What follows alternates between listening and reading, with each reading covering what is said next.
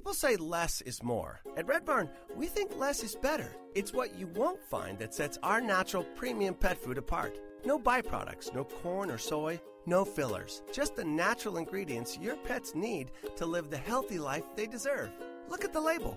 We want you to. Red Barn Naturals Pet Food. Simply the best. Find it in your local pet specialty store. Visit redbarninc.com/coupon to save $1 off your first can. Blog Talk Radio. She's just a girl and she's on fire. What? Don't do that.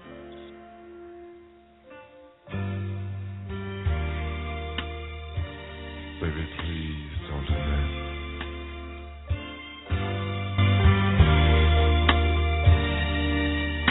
What are you crying for? Is it because you're sad or mad or something's gonna go wrong?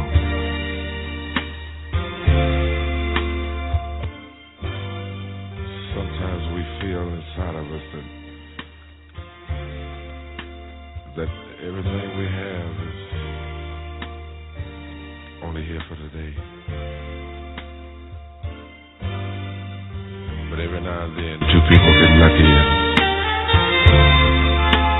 find a certain thing that makes them want to just keep it that way. I don't want you to feel that you have to go through these changes, baby. No way. No way.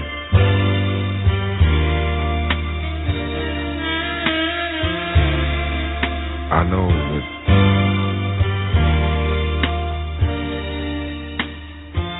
our life is different. Our lives will be different. Trust me, baby. Trust me.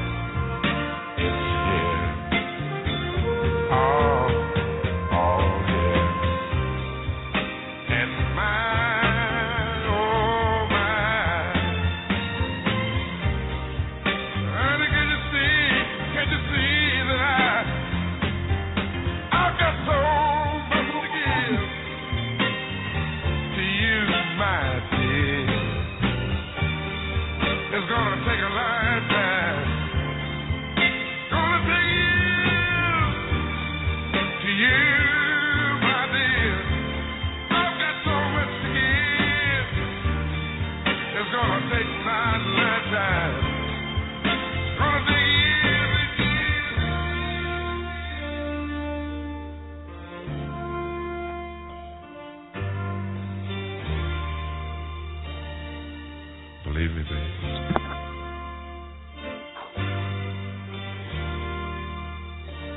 We find a certain place,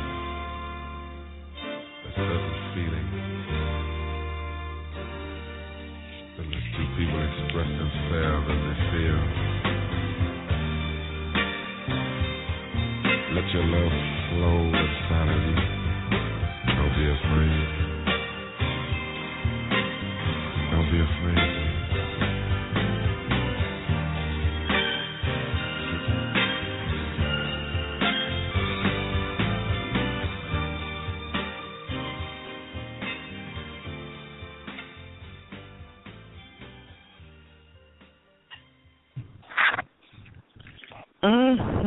Very, very, very. Oh.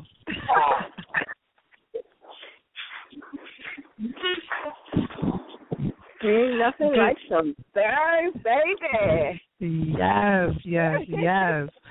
Oh, man. Happy Friday, sisters. Happy Friday. Peace and love, my beautiful queen goddesses. How are you? I am well. I am blessed. It's such a wonderful. I'm feeling good, Z. I'm feeling good. And I want to welcome the family, our listeners, in for another episode and evening of Let's Talk Love, Sex, and Nutrition. Woo, and I am excited about this evening. When you told me about the guests that we having on tonight, Z, I know we got to go through our disclaimer and everything, and then we're going to be introducing our guest co-host as well. But I'm excited about tonight, Z. Yes, my sister, I am excited too. I can't wait. Listen, this is a conversation we've been talking about having for a long time. Yes, a long time. We are always blessed on the third Friday of the month to have our goddess of desire. Queen Janine, are you here? Yes, I'm right here. Yes. Hey. Peace and love, goddess.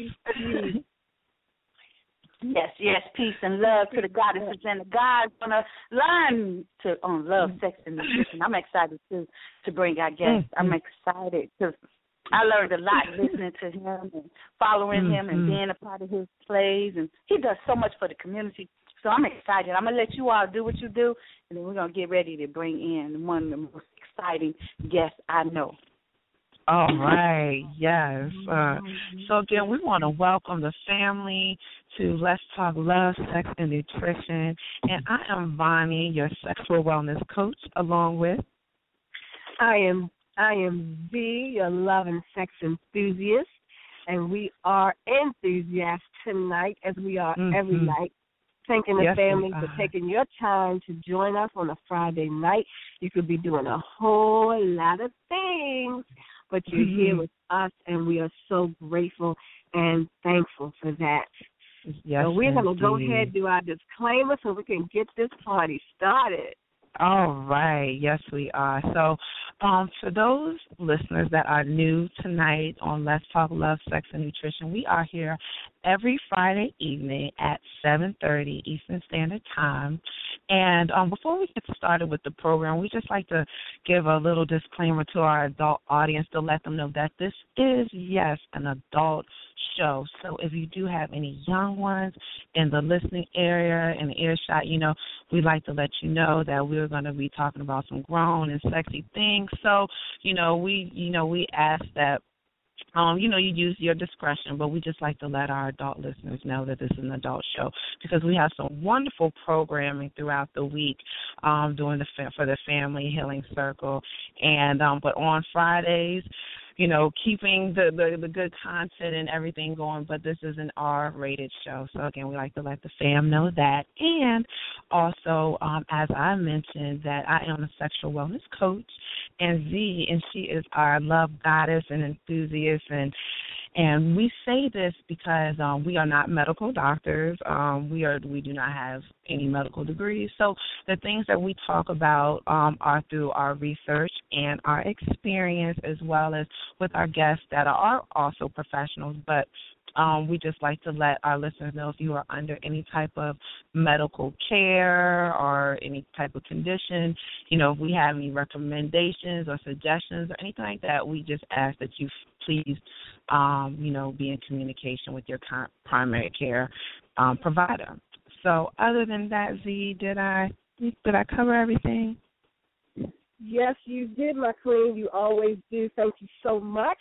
Oh, you're welcome, love. I think we are ready to turn everything over to our beautiful sex of desire, Janine Ingram, so she can bring on our guest tonight.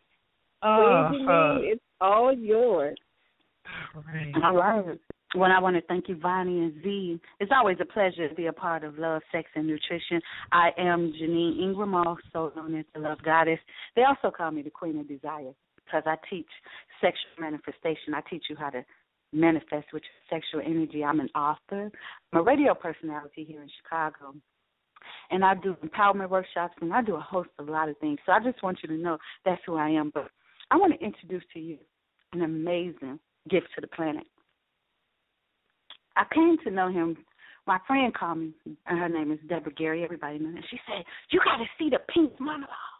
Oh, my God. And she sent me this write-up, and she said it's going to be in this place called Room 43, and I was really, really excited about it. I'm like, Penis Monologues? What is this about, right? So tonight, I guess, we bring in one of the most powerful, dynamic, riveting, provocative, phenomenal writers, producer, actor, director, Messiah Equiano. Messiah is well known for his creation of the play The Penis Monologues. The play is an offset to the highly critically acclaimed Vagina Monologues. That's the answer to the Vagina Monologues. The penis has its turn to tell women what men really want them to understand. This comedic expression written by Messiah Equiano brings enlightenment and awareness to the experiences of the penis and will have you busting with laughter, but also feeling enlightened, awakened to the reality of some of the traumas that even men have gone through and had to face. Our brother Messiah is going to share about the play, give us some examples from his monologues. He's going to get deep in our conversation about what men really want women to know. So get ready, my guys and goddesses, my queens and kings, my sisters and brothers, because Messiah is going to shut it down tonight, and you don't want to miss it. So take your time and invite somebody. Get you a friend so they can come in and get some healing with Messiah tonight. Messiah, you on? I'm here live and direct. Good evening. Good evening, good evening. You see how excited I am to have you here tonight. Yeah, I'm excited as well. Thank you for having me. Yes, Peace to the God and love. Here. Peace and blessings, King. This is Vonnie. Welcome to the show. Thank you so much. I appreciate you all for having me. Thank you. Good evening, everybody. Thank you for coming. So let's get started. Messiah. Let's start about how you started even writing Messiah. Well, it all started schooling 30 years ago. No, I'm just kidding. Essentially, when I was a twinkle in my father's eye now. But actually, I remember in first grade, I wrote a story about essentially hanging out with my friends, and we did this and we did that, and our parents barbecued, and then it started raining, and then the rain went away, and then we went back outside. So, for me, it was just something that came natural, and I turned that assignment in first grade, and my teacher, she called my mom. She said, I would appreciate it if, the parents don't do the assignments for their children. And my mom said, "What are you talking about?" And the teacher said, "Well, I had a homework assignment for the students to complete. They had to do a story, and your son's. It seems as though you wrote it, and your son didn't write it." my mom didn't know what she was talking about. So it even went to the point where the teacher actually brought my mom in and showed her the writing. My mother said she had no idea that I wrote that story.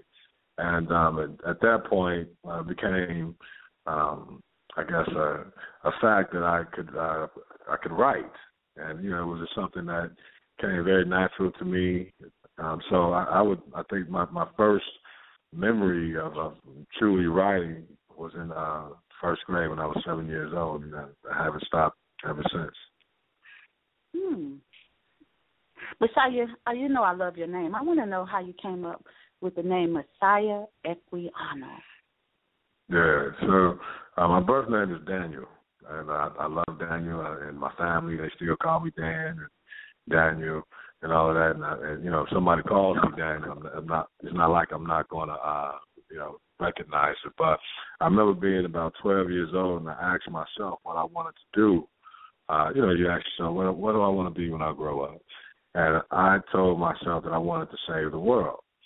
And so I told somebody that. They said, "What do you want to be when you grow up?" I said, "I want to save the world." They said, "Oh, okay, you want to be a Messiah, huh?"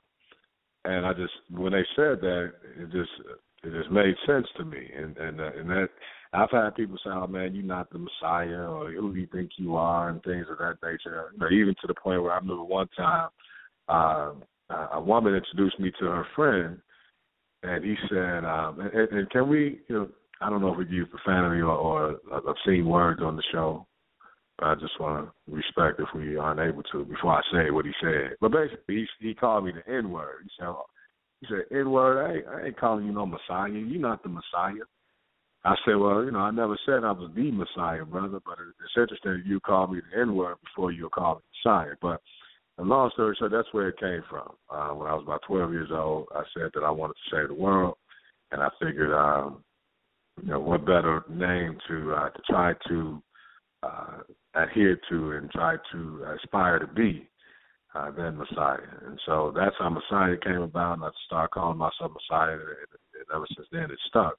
And then Equiano came about. I'm not Muslim, but I do agree that because of slavery, African Americans, we don't know our true last names. That's my stance and my feeling towards it. And so because of that fact, I started researching, and I read on a man by the name of Olata Equiano. And long story short about him, he was in the 1700s. He lived in the 1700s, was born in Nigeria, was kidnapped into slavery, him and his sister, and he went through the Middle Passage and slavery, but he eventually taught himself how to read and purchase his own freedom. But he wrote about everything that he went through. He wrote about slavery and the Middle Passage and life in Africa and the differences in the two. And that was just something I feel resonated with me, and I identified myself with that. Through my writings, hopefully I can explain what's going on out here, and hopefully, in some degree, give people some type of freedom or some type of. I can work as a modern day abolitionist, so to speak. So that's where I've just limited to. Exactly. Yeah, free your mind, free your spirit, free your soul, and if it needs to be freed. So, yeah, I am Messiah Equiano. All right, Messiah Equiano. So let's get to how you decided, or how did you get inspired to write the Penis Monologues? Let's talk about that. Yeah, I mean, well, originally, I have a few friends of mine who we talk about relationships, we talk about sex, we talk about friendships, dating, and they would just have different questions. They would come to me with different scenarios, and this was just a common thing that just seemed like a lot of women always wanted to know what's going on in the mind of a man, or figuratively the head of a man, literally, and and it was something that just came about, and this was during the whole Steve Harvey movement of Think Like a Man, and he had written a book. I said, well, it's cool to think like a man, but you should also take into consideration thinking like a penis, because honestly, for some men, their penis is really what dictates a lot of their movements, and that's for a lot of men, and not even just sexually. It could be, related to male pride or self-esteem or their confidence, in regards to men. And so I thought it would be something that would definitely be relative to what's going on and informational as well as entertaining, and roller strip. And I didn't realize how relevant it would be until the tickets went on sale. And we did it at, like you mentioned, room 43. And I mean, tickets, we had about 350 tickets that were sold out in about literally a week and a half. I mean, they were selling like hotcakes to this thing. And I said, wow, this is something that's interesting. And so that's where it came about, just really wanting to deliver some of the information that friends of mine have been asking about, and also some of the occurrences regarding men that I knew that women wanted to know, and also maybe giving some information to men and better understanding to men, that may think that they may be the only man that goes through these issues or has these issues or find themselves in these certain circumstances. I just wanted to be a great informational, almost like a workshop, but in a play form. Oh, I got that. Now some of the things that you discuss in the Penis Monologues, you go through molestation, masturbation, wet dreams, male pride, relationships, homosexuality, interracial dating, and a host of other things. And the one thing that I want to speak to, and I just so excited, because as women, we don't get to love ourselves first. Because we're told not to touch ourselves. We get to think of that as down there and everything other than a beautiful space of love and creation. And so something you said to me the other day that was so powerful. You said if a man has not been violated by rape or molestation, he gets to love himself first through masturbation.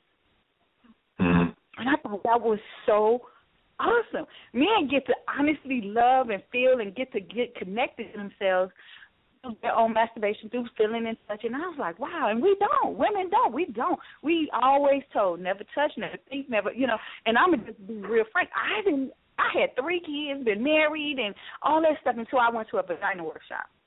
And in that vagina workshop, that's where the first time I had ever touched male or any of the stuff that we did in that workshop was the first time I ever looked at myself, touched myself in that way, and smelled everything. We had to touch, feel, taste, everything. And so I thought that was really exciting. Let's talk about masturbation. Sure. Where do I start? what do you want? But honestly, it's just... I was going to say, let's talk about... Oh, go ahead. No, go ahead. No, I was just saying if you were stuck, I was just going to ask you, because young boys start masturbating and we're afraid of it. Let's talk about how does it make you feel when we feel afraid as a parent of you masturbating and saying, no, don't do it. How does that feel? Does it feel like a violation or make you feel? Yes, it's interesting. So I think as children, and I think a lot of adults, we need to honestly get back to the mindset of children, and that's not to say, where you're just doing things that are ignorant, and ignorant meaning not to know, so you don't know better, but meaning just the curiosity of life. And I feel that, especially with boys and even little girls, I mean, there's curiosity there. So I think I believe it starts as a toddler, 2, 3, 4 years old, when the little boy looks down there and he sees that he has something. He has something that it's not his finger, it's not his hand, it's not his foot, it's his penis. And he may not even know what it is. After him, obviously when he gets potty trained, he knows that something comes out of there. Some fluid comes out of there when he goes and uses the toilet. But there's another aspect of it that maybe when he touches it or when his mother's washing him up and a towel rubs against it, there's a sensation that's there. And maybe that sensation, that boy likes it. And that's something to consider, not to be vulgar or anything, but even little boys get erections. So that means at some point that their tool or their penis is sensitive to something, to touch, to and it obviously can't be their thoughts, so it's sensitive to touch, or it has involuntary erections. And so essentially, I don't care who he is. Most boys, whether they're in maybe 6th, 7th grade, when you start to enter that world of puberty, you become very curious. And you might, that's when you look at girls now. I mean, because I remember being in 5th grade and it was like, ugh, girls now. Or 4th grade now. Girls, get out of here. They girls are nasty and disgusting. But around 6th grade and 7th grade, those same girls I saw that were disgusting a few years before, I was all in their face now, trying to get a kiss, trying to, looking at their boobs, looking at their booty, all that, trying to get a touch of the booty. We used to have a game where we would have touch a booty and run, and that was in 7th grade. And then, you used to get beat up by the girls by touching their booty, but hey, it was worth it, So, but also what's also interesting, boys start to watch pornos. I mean, I don't care again who they are, what ethnicity. And every boy, I feel, at some point has what they had that uncle that had a porno collection, or their father had some Playboy books under the mattress or something, something to the point where they looked at these things and they become aroused. And then maybe in some of these pornos they see things, then they mimic them. And one of those things is masturbation. And I just personally feel that every man, every boy first touched themselves. If they were not molested, they touched themselves. They got to know themselves before any woman got to know them. And there's a portion in the Penis Monologues where the 14-year-old boy, he masturbates and he says, he keeps going. He masturbates and he keeps going and going, and he starts to feel this rumbling down there, like this rumbling sensation that was different than just him than any other time or whatever. So he thinks nothing of it. He keeps going and going, and all of a sudden, boom, boom, there's this explosion. And there's stuff everywhere, all over the floor. And even Richard Pryor, it's funny because Richard Pryor mentioned it in one of his stand-ups. And he's like, but he said his experience was with a woman. He said, look, what you done? You done broke it. But then he's like 5 minutes later, well, can you break it again? Because it felt so good. And that's essentially, that's how it is. Like, I can remember myself masturbating, and the first time I had ejaculation, and thinking, honestly, like I broke something. Like I thought I broke something down there. And I prayed, and I said, God, if you fix it, I'll never masturbate again, and all of that. And then I looked around, next thing you know, I was right back at it 5 minutes later because, that sensation and that feeling was amazing. And you want to keep having it over and over again. It's like that high that you don't have to smoke weed to get it. You don't have to drink to get drunk. You know what I mean? You just a yank and a tug here and there, and you're there. Literally, right? All right for masturbation in the house. Listen, if y'all, I'm gonna keep it real. If y'all want me to be on the show, I'm gonna keep it real with you. I ain't gonna see it. Oh yes, please do. But these are the issues that a lot of men won't talk. Some men they play the tough. Oh man, I never did that. Yeah, okay. Yes, you did. And I don't care what color you are, what race, what age. It's at some point in time, and even still. Men and boys have done it, absolutely. And it's really been interesting because... Oh, go ahead. No. It's really been interesting because... Well, the last thing I was going to say is really been interesting because, after a lot of the Penis Monologues productions, I'll have women that'll come up to me and say, thank you so much. Now I understand what my 15-year-old son is doing in the bathroom for 3 hours at a time. Thank you so much, because now I understand what my 12-year-old son is doing. It gives clarity to some of the things that people are going through right now in their own personal lives. So it becomes not only just entertaining, but also an education session where you can understand the males in your life a little bit better. And that's what a lot of women really take the value out of it in that capacity. A lady texted me the other day, and I didn't get a chance to ask you. So I wanted to ask you. She said she's been married for 16 years, I think it was, and her husband won't masturbate in front of her. Like, she could walk in a place, walk in the house or whatever, and as soon as she walk in, if he was masturbating, he'd jump and run. And I wonder why. She said she wondered why he won't masturbate with her or around her. Because, well, I can't speak for him, honestly. I mean, he does his thing. You know what I mean? Yeah, but I think that some men, if their woman sees them masturbating, then the man might think that the woman sees that to be disrespectful to them. So what do you mean? What am I not woman enough for you? Am I not sexy enough? Am I not attractive enough? Why do you feel that you have to masturbate when I'm sitting here laying here, and I'm your wife or I'm your girlfriend? Why do you feel that you have to do that? So that could be one reason, and sometimes a man may not want to come off disrespectful to his woman.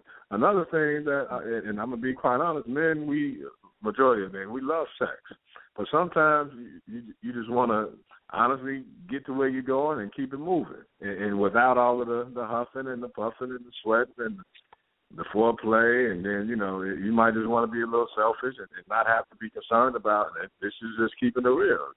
Concerned about pleasing your woman. You just want to please yourself and keep it moving. You know what I mean? Without the formalities of it. That's just being honest about it. You just maybe want to get feel that quick sensation and go on about your day. Get to work or watch the game, whatever it is. You know what I mean? So I mean, stick and move. And literally stick and move, or pull and move, exactly, and go on about your day. So, and also, I mean, just honestly, embarrassment. Some men that might be embarrassed to the point where if their woman, because they may not feel that their woman understands them or they understand why they're doing it, so they don't want to be embarrassed. So, for whatever, those are three quick reasons why a male may not want his woman or see his woman, may not want his woman to see him, choking his chicken. All right. Well, let's do it. So, let's talk about the play. How and when do you think that the play will be coming out? Do you have a date yet for the play? Yeah, we generally bring it back in the summer. We're actually looking at getting it on tour now, but more than likely we'll bring it back to Chicago summertime. Summertime shy, baby. So, people can come out, ladies can come out in their sundresses, fellas can come out in their linens. We generally have a nice liquor sponsor there, so people can get nice and bubbly prior to the show, so they'll feel a little bit more relaxed and have a good time. So we generally bring it out during the summer. Then we'll bring it back. Well, the Love's only gonna have their own little section. We're gonna have our own little section. Absolutely. I'm excited. It's only right. That's right. Hook us up, brother. Hook us up. I got you. Everybody wants you to do a monologue. Are you ready to do one of those good monologues? And then we come back and ask. We're going to let you do a monologue. We're going to do the commercial, and then come back, and we got a special question just for you. All right. Let me start with this one. Let me ask you a question. Who is man's best friend? Now, most people would say a dog, and I'm going to say, wrong. It is not a dog. A man's best friend is his penis. And would you like to know why? Well, I'm sure you do, so I'll tell you why. A man's best friend is his penis because a man and his penis have been together ever since that man was born. The man and his penis have been best friends, whether that man has been up, down, rich, poor, married, single. Well, actually, it could be the penis's fault as to why the man is single, but we'll get to that in a minute. The bottom line is the man and his penis, the penis is the man's best friend. But as we all know, best friends can often share a love and hate type relationship, right? The very thing you love about your best friend in one circumstance can be the same thing you dislike about them in another. Such is true with a man and his penis. The penis can get the man out of trouble while also being the very thing that got the man into trouble to begin with. Now, as I told you before, a man and his penis don't always see eye to eye. A man can be totally preoccupied with something, sex nowhere near his mind, and instantly his penis can take over. Now, the man and his penis are the best and I repeat, the best dynamic duo in history. A man and his penis are better than Michael and Scott. Oh, come on, man, please. Michael and Scotty ain't nothing compared to man and his penis. The man and his penis are better than, make a better dynamic duo than Chicago and potholes. And yes, there are a lot of potholes in Chicago, so, you know, that's pretty deep right there. And although I hate to admit it because I'm an avid supporter, a man and his penis are even better than Harold's and mild sauce. So in this unique, brutally honest and riveting production, we will listen to the confessions of one man's penis. Instead of trying to understand the thoughts and motivations and feelings of a bunch of penises, we'll try to understand one. For hopes in understanding one, perhaps you'll be able to understand them all. With that said, prepare to dive into the urethra, vein, shaft, and head of a man named Solomon James. In 7-year increments, we will see Solomon's life and take a journey through Solomon's life through the eyes of the companion that knows him best, his penis. So that's just a quick monologue right there. I like it. Well, you got to do the one you did the other day, though, too. So I can do that one, too. You want me to do it? Yeah, I want you, because that one is hilarious. All right. So when Solomon James is 14 years old. So one day, I walked over to my best friend's house. His mom answered the door in her robe and said he wasn't in, but told me I could wait for him to return. I sat down on the couch, and before I knew it, she was sitting right next to me. She began to rub my leg as she told me how cute she thought I was as she looked me in my eyes. Whew, man, my body temperature began to rise, and so did my penis. She asked me if I was a virgin. Before I knew it, I blurted out yes, like a dummy. And then, without warning, she licked her lips, unbuckled my pants, and she slid my drawers off. She wrapped her soft, warm hand around me and began to massage me, making me even bigger. She then gently kissed me on my lips, took a step back, unfastened the knot in her robe, and let her robe fall to the floor. And there she stood. In the words of Bernie Mac, bucket naked.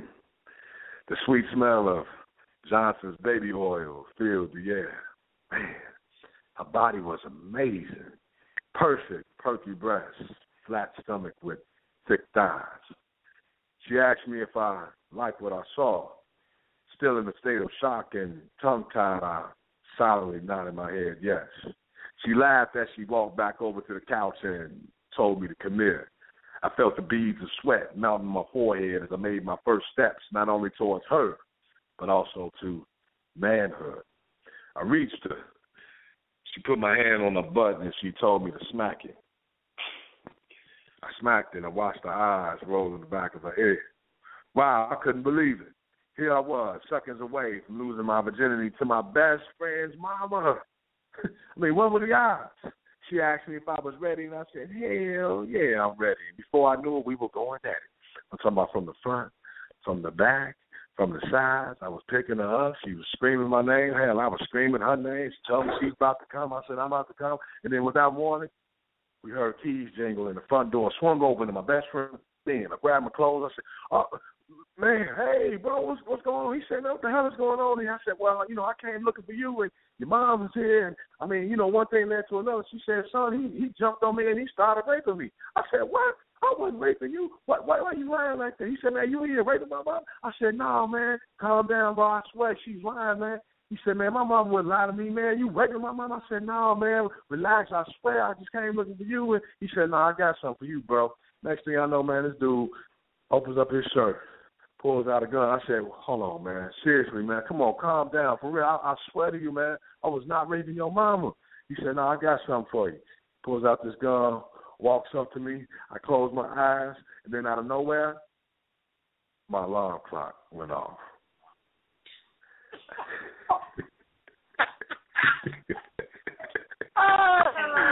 Oh, man. I opened my eyes to realize that the whole thing was a dream. And I was in my room. I laughed as I got out of bed, but I stopped in my tracks when I felt the wetness in my boxers. I looked down to see this clear, snot-like type of fluid ran to the bathroom and ran to the phone and called my dad and said, "Dad, man, I think I need to go to the hospital, man. Something broke down there. Something wrong." Negro started laughing. Told me what I had was called a wet dream. Very common in teenage boys. Penis Monologues. Monologue right there. All right. Commercial break. Welcome to the Family Healing Circle, where we heal the mind, body, and soul.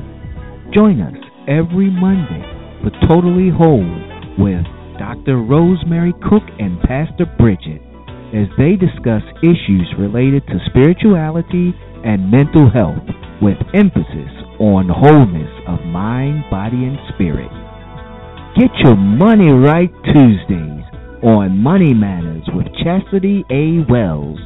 This show is the tool you need to develop a healthy relationship with your money and financial legacy. Every Thursday is a treat as we mix it up. On the first Thursday of the month, it's Total Empowerment with Angela Hardy, where beauty and strength is enhanced inside and out. The second Thursday of the month is Relationship Talk on One Love, One Connection, One Up with Reverends Arlene Cahet and Harvey L. Bailey as they give you practical advice for creating a spiritual union to have the relationship you want. Call in with your relationship question. Calling all brothers on the third Thursday of the month, it's the Sacred Masculine Show with Reverend Jamel Gilliam. It's a show for spiritual brothers and the women who love them. When there is a fourth Thursday in the month, we have the Healing Paradigm with Reverend Arlene Cahet, healing the mind, body, and spirit through changing viewpoints. Every Friday, let's talk love, sex, and nutrition with sexual wellness coach Bondria Walters and sex enthusiast Nakia Lana. The hottest sexual health and wellness and nutrition show around. This is for the grown and sexy. Listen at your own risk. If you don't know, now you know. The Family Healing Circle on Blog Talk Radio, 7 p.m. to 9 p.m. It's the best in entertainment, education, and talk radio.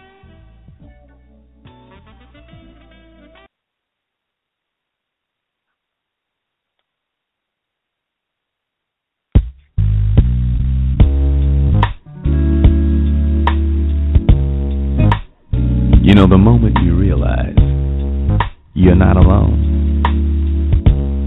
is your finest hour. When you can finally allow yourself to be seen as you truly are.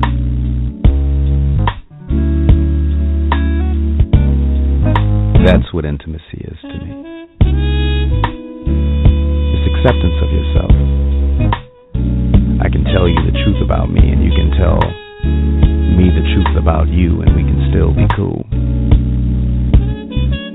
It's relationship, commitment. We're all in this thing together, you know.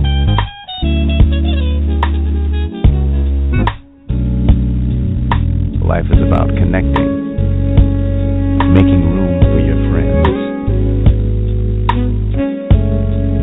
It's making yourself vulnerable. Don't nobody want to do that. It separates the men from the boys. Intimacy. It's the art of loving, the act of giving and sharing and laughing.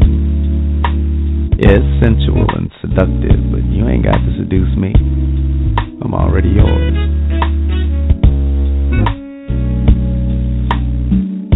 At some point, you have to come to the understanding that you're an instrument of love. Can you dig it?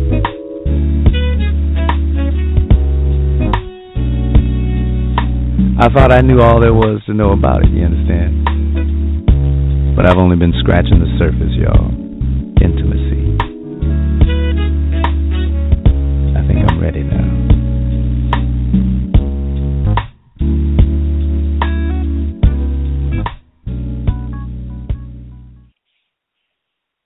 All right, we're back in Love, Sex, and Nutrition, and our guest tonight is Messiah Equiano, and we got our two love queen hostesses, Bonnie and Z. Bonnie and Z, before I pop the real question on him, you all want to make a comment? Oh, I would like to make a comment. Oh. Okay. No, you go ahead on, my sister. Go right ahead. Well, I just want to say that now I am extremely loving this show. I am loving this brother's voice. I know the sisters that are on the line tonight listening are really getting a treat with all the information, just and the love that this brother is just exuding through the line. So I just want to let them know that we hear you, and I love that, you're doing the work and, and just spreading the love and creating conversation and dialogue, the type of the show. And I wanted to also ask if you're going to be on the East Coast. I know you said that you're planning on going on tour this summer, so, if you're going to give us some East Coast love over here. Absolutely. I mean, our plan is to go worldwide. We're not prejudiced to anybody. So, God willing, we'd be at a town near you everywhere, for sure. All right. But, and so, I love the work that you're doing. And you bring in family together where mothers are understanding their sons better and, helping with that relationship, as well as giving us women some perspective on some intimate, things that we didn't know. We weren't privy to a lot of this information. So I just want to say thank you, Bra, and thank you again for coming on the show tonight. Thank you so much. How gracious of you. Thank you for having me. It's indeed an honor and a privilege. Thank you. Mm-hmm. Well, you know what? I want to piggyback on that, my brother. This is Zakia. And, first and foremost, the first time I heard you was on the Love Journey. And, man, that was such a treat. But this was just phenomenal. I want to say thank you so much for being here, for the service that you're providing to the planet. It's so good to hear a brother talk.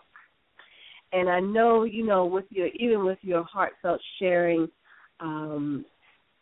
as you're speaking, but even when you do your monologues, and I know that's your intention, is to help us to understand you better, help us to understand a brother better. And so I am so grateful because we have conversations all the time as women. And you know how sisters get together, we talk and everything. But the thing is that we want to hear our brothers. We want to hear what's on their mind, and we want it straight up, no chaser. And that's exactly what you bring in, and I love that. Thank you so much. I think the last time I talked with you, I asked, how the brothers handling it. Are they, coming together and talking more and, having more conversations, attending the monologues. And I believe that you shared that there are brothers that are opening up to it. So keep on doing it so we can get more brothers talking, better communication with between women and men. And, of course, that adds to more love, more love, more love. So thank you, my brother. Peace and blessings to you. And I'm going to turn it back over to Queen Janine. Mm-hmm. Thank you very much. Zakia, I thought you had something to say about Harvey. I just got your text. I guess not. Okay. I'm sorry, you said something, babe. What did you ask me? You sent a text saying that you need to make an announcement for Harvey. Oh, yes. Thank you so much. Yeah, we're gonna. Harvey and the Family Healing Circle crew have a brand new show that are coming up, and we're going to make that announcement before we get into anything hot and heavy tonight, so I don't forget.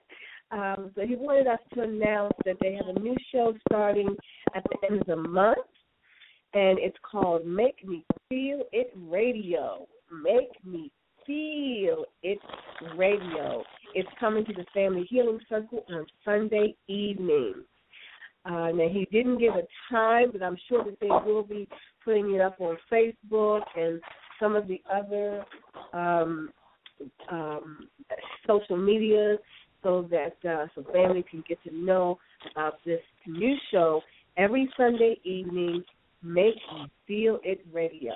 Thank you so much, and I'm going to send it back to you, Janine, and thank you, Brother Messiah. Peace and love. Peace and love. You saying make it heal or make it feel? Feel, F-E-E-L, like feel the fire. All right, make feel it.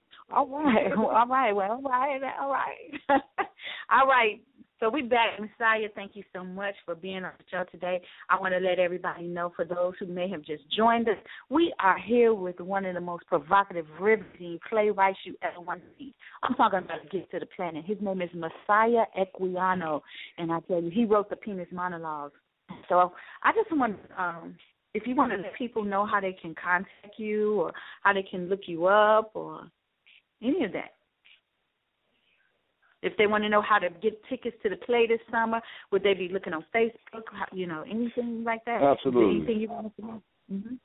Yeah, I can be found on Facebook. Messiah, Messiah. Last name is E as in Edward, Q-U-I. A-N as in Nancy, O. So you can look me up on Facebook. I'm also on Instagram at M Equiano and Twitter at M Equiano. You can send me an email at mequiano@gmail.com. I'd love to hear people's feedback, and even if you're in another city or country, it doesn't matter. You'd like to bring the Penis Monologues out there or any other the production that we're working on. I'd love to explore any and all possibilities for sure. All right, and he also does a play in the schools, and it's a history about our Black history, because we don't know enough about our own history, and he is setting out to make sure that we get information out about our own community, about our own people. And I just want to give a shout-out to ABC hiring the first Black female president of ABC. She just started January 15th. Her name is Channing Dungy. So I just want to make sure y'all know that. Just a little Black History corner. All right. And you do plays in the city of Chicago, in the city public schools, to teach our children about history, correct? Correct. Our history lesson has been running for about 6 years now. We've touched about 25,000 students, and essentially it's the celebration of Black history dating back to the ancient Egyptians all the way to the present day. Touches on Black history makers that people don't necessarily know about, like Emotep and Billie Holiday and Catherine Dunham and Dance. Just a host of Black history makers like Medgar Evers. And all right. So, you still here? And that's just a few. Okay. All right, so we're going to get back to this hot topic. Ladies, are you ready? They ready for me to ask you this one question. They want to know, Messiah, you ready? I'm ready. You ready, Messiah? All right. I'm ready. You might need to, might need to hold on. Might need to hold on for this question. This is an infamous one. I might need to do a drum roll. All right. They want to know, Messiah, what is good pussy? It's a great question.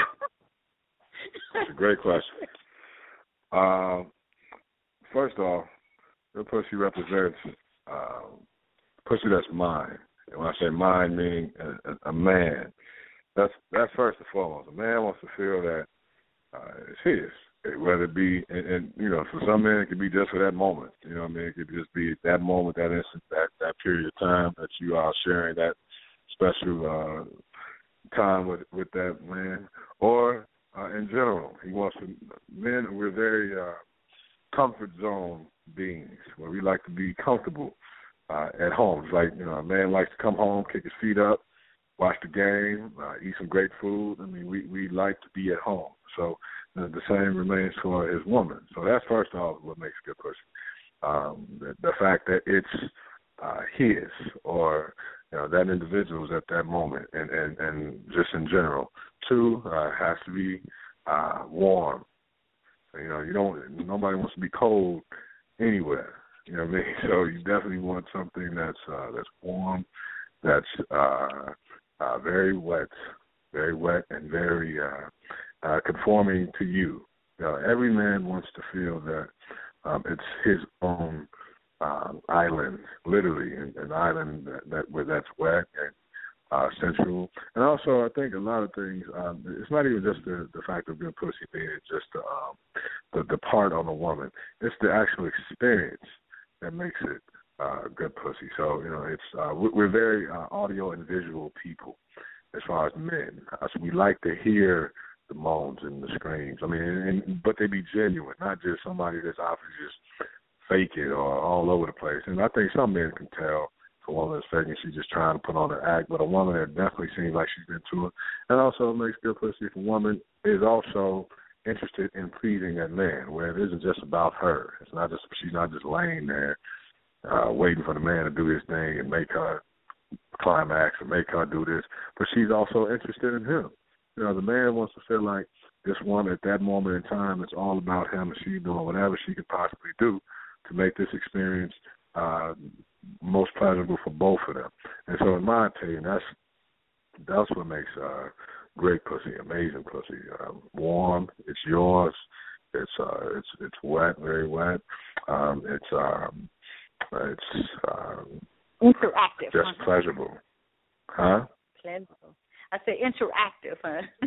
Yeah, interactive. I mean, just fun, and it's a whole experience, and it's just exciting. I mean, and that just keeps you coming back. It's over and over. It's like what you can't live without it. You have to have it. Like you're looking for it in the daytime with a flashlight. That's essentially what it is. Wow. All right, ladies, what you got to respond on that? That was your famous question. Yes. That's how we do it on Let's Talk Love, Sex, and Nutrition. And Brother Messiah, I want to thank you for your honesty with answering that question. No problem. Thank you. Mm-hmm. Yes. G, did you have anything that you want to comment on that? Girl, oh my brother. Ooh, I love. Listen, we have had many responses, but yours, I think you handled it all. You said it all. I appreciate that. Excuse me. I love when you talk about, the man like to know it's his, but also the interactive experience of it, and I really want people to get how important that is. It's important for us too.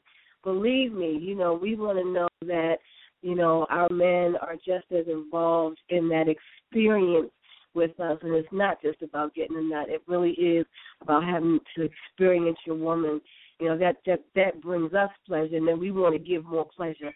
So I thank you for bringing that out and keeping it real with us tonight. Thank you, my brother. And I tell you, you are making the sister swoon. The text messages are coming in all over the place. So you are making this a beautiful experience for all of us. That's going to be a lot of love making going on tonight after you get off. I hope so. It's all about one love, one love. And why not on a Friday night? Why not? That's what you do on a Friday night. Yes. Absolutely. One lady just texted, he got one of them baby love making voices. Oh my God. Your voice it's funny because it's funny.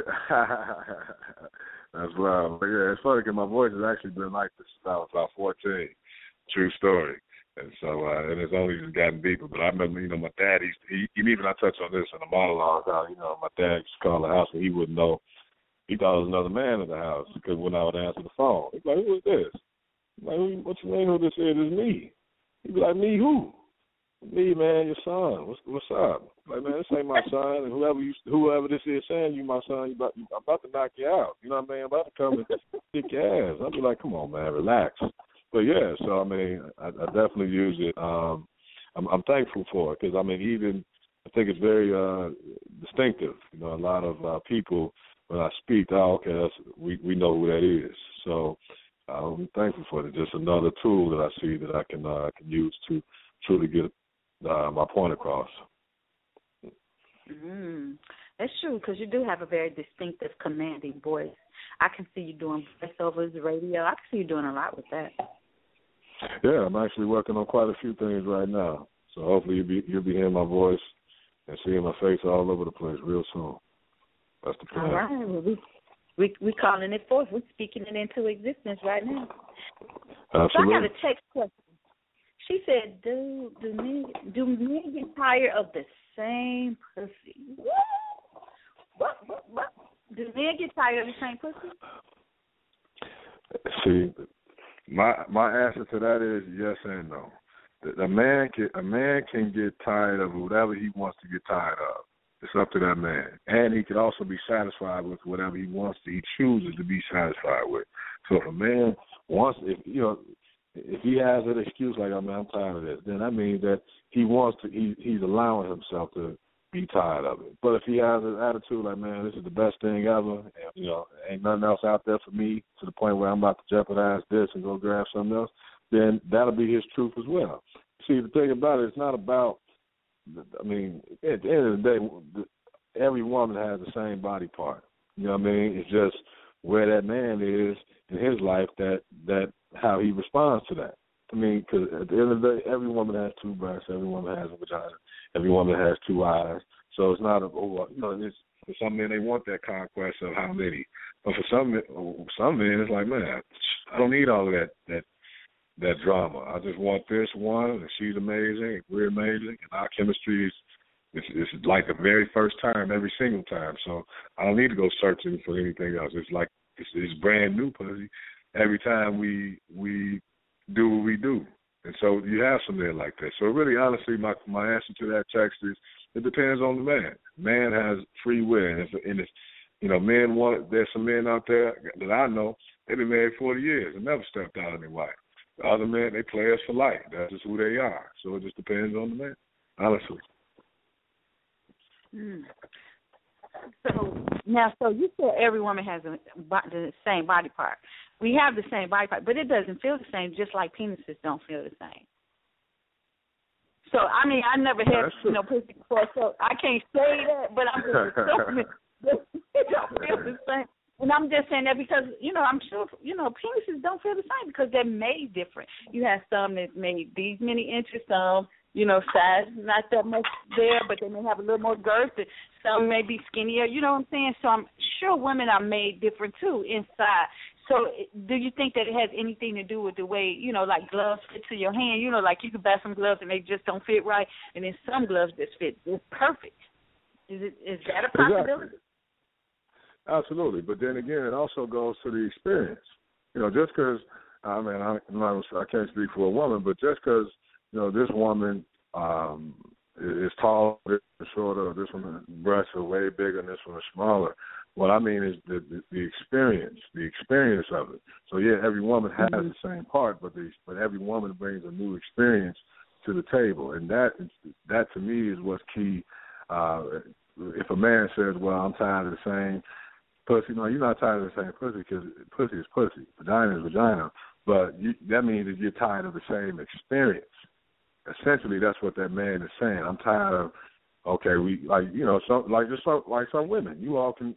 Some women out there, they know exactly what their man is going to do before he does it. Okay, he's going to come do this, and he's going to come do that, and then he's going to flip me over, and we're going to do this, and then it's going to be over. Like women can, they get tired. Women can get tired of their experience just like men can. So if a man says that, then he's tired of the experience. The experience is no longer gratifying or exciting anymore. It's just now dull and boring, and he's tired of it. That's what I mean by the statement.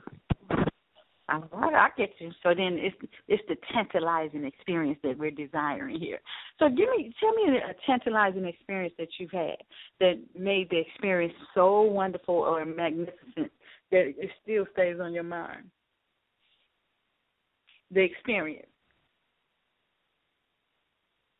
Can you ask that one more time for me? Can you describe one of those great experiences that still stay on your mind when you think about one of those great moments you had and it was a very good experience? What was the experience like? Can you describe it? Oh, man, how much time you got? How much time we got on the show? But, she was that good. She was that good. What's her name? I need to take some notes, huh? Honestly, just one where a woman that is totally into me. So when I say that, I mean, men, and I'll say for me myself, I mean, I'm in awe of a woman who even seems to be in awe of me. So if I want you to describe it. How she walked in the room, what she had on. I want you to tell me her hips, like blew your mind like Picasso. I don't know. Tell me a story. Yeah, I mean, so the thing about it, I mean, so as an example with that, I saw a woman one time, and I knew.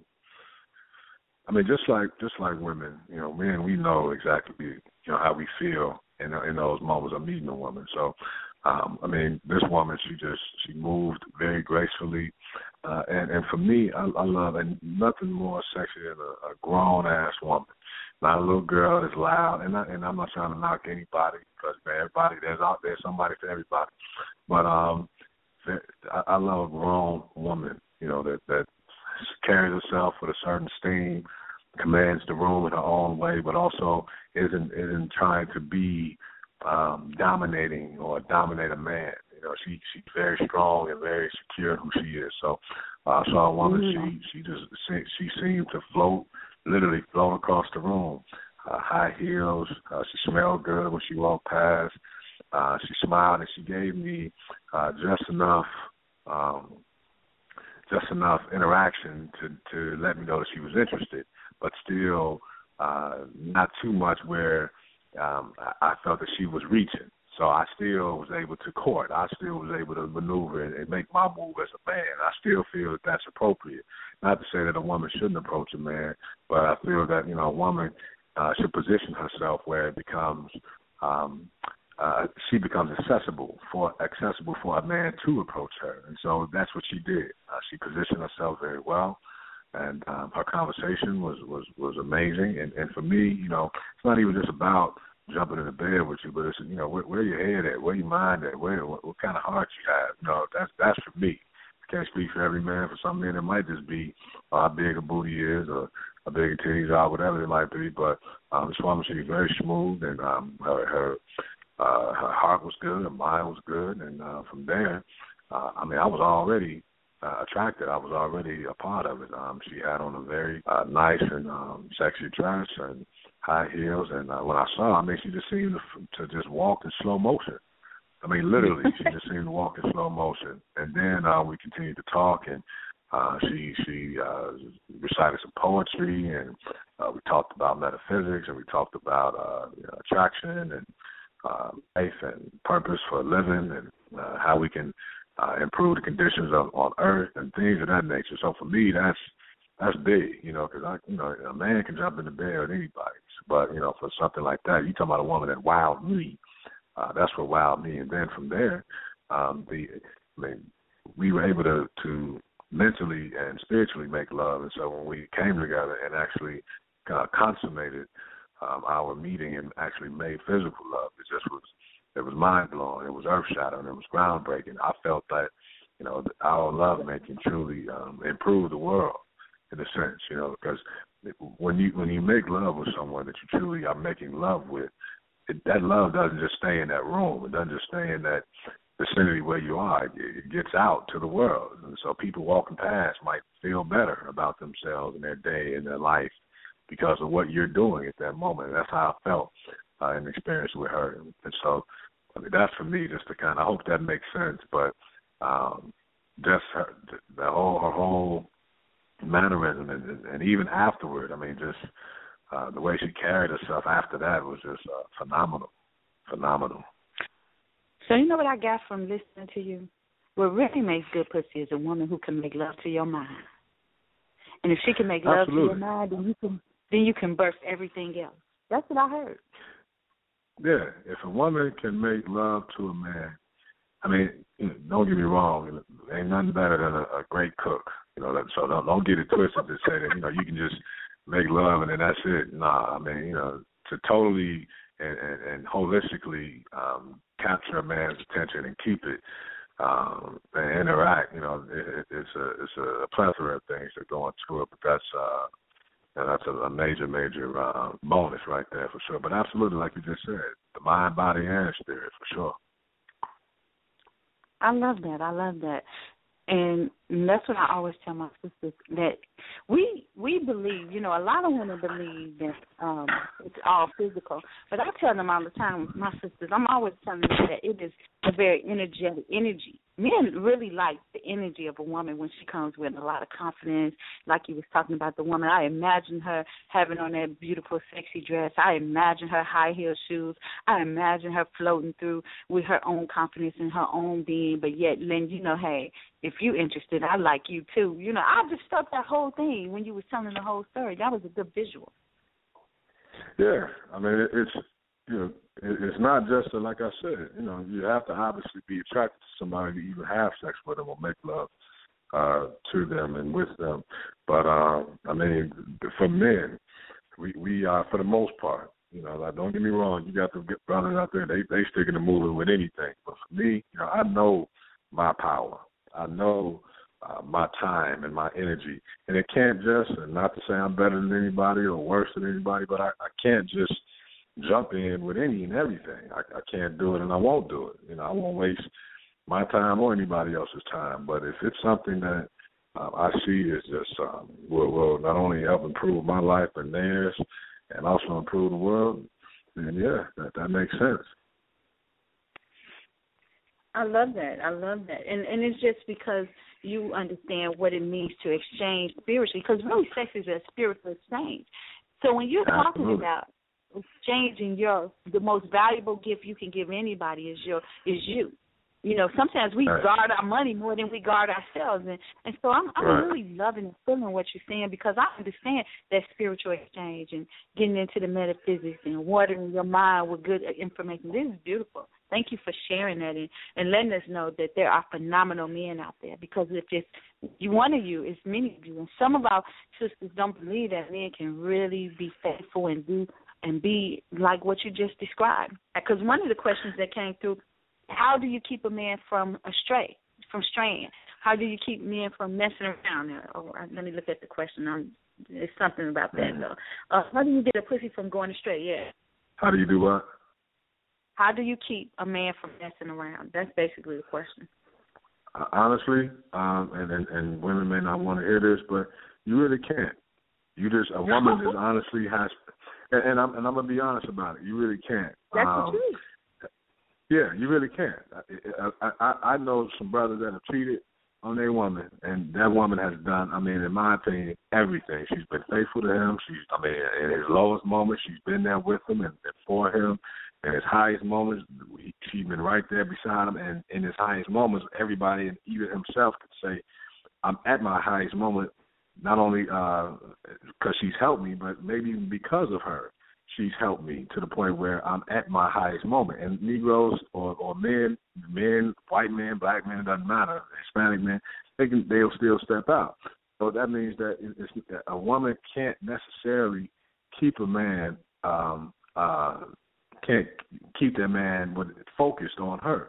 It's all up to the man. And that's what I was saying before. That man has to realize the beautiful gift that he has in that woman. And he has to say, man, there's nothing that is worth me jeopardizing my situation with my woman, period. He has to make that decision himself, him.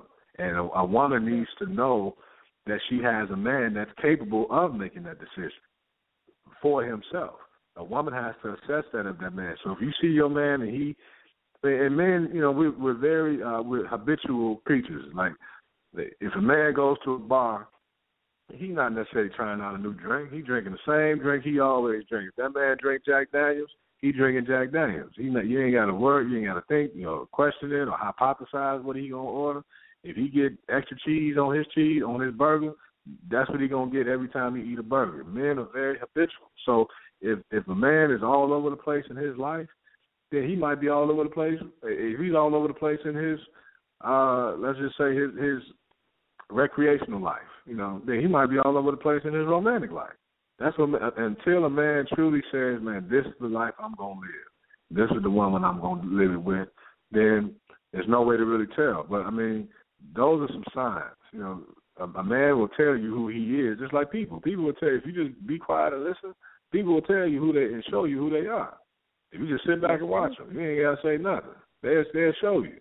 So to answer that question, and for the lady that asked it, the woman that asked it, a woman can't keep a man. I think and that's where a lot of women get it misconstrued and they get frustrated. Well, I did this and I was perfect and I did that. That has nothing to do with you if that man is straight. That's all on that man. It's all on that man. All right. He's a man. Yeah, if he's a man, then he has to, he makes decisions like a man. And he has to be wise enough to know as a man, this woman right here is amazing. And then another thing, I think a lot of women, they give a man too much too soon. When he feels like, I don't have to, well, shoot, I got everything. I don't need to work for anything else. A man still needs to feel that, he has to work for something. And I'm not saying you withhold the cookie from him. I mean, women should assess the best way possible, but at the same time, a man has to see value in not only that woman, but he also has to see, okay, why would I stay here as opposed to being all out in the street? What is the value in it? Well, the value is, man, this woman loves me. She's there for me. I'm there for her. We have great chemistry, and I see how my life was before her or without her. So now, and I see how it is with her. But again, that man has to ultimately make that decision for himself. Wow, that's true. He has to make that decision for himself. And there's nothing you can do to keep anybody from doing anything. Just like a man really can't keep a woman from messing around because people are grown and they get to make a choice. Man, and so you have to ask yourself, if you chose someone who is honest and their words match their talk, because everybody's talk don't match their walk. Right. And if a man, and my thing is this, especially with everything that's going on out here nowadays, diseases and all that, I mean, hey, if a woman wants to be promiscuous or she wants to have more than one man, I mean, it's to the point now, to be honest about it. And to me, even as a man, I've tried to live my life based on, and I'm not saying I'm on this phone as being perfect or whatever, but especially now, especially as I've grown, I don't have time to be lying and ducking and hiding and conniving. Hey, if I'm at a place in my life where, you know what, I don't desire to be necessarily committed to one person right now, so I'm having fun and I'm doing my thing, and I hope you can understand that. Or if you don't, then fine. That's the truth of the matter.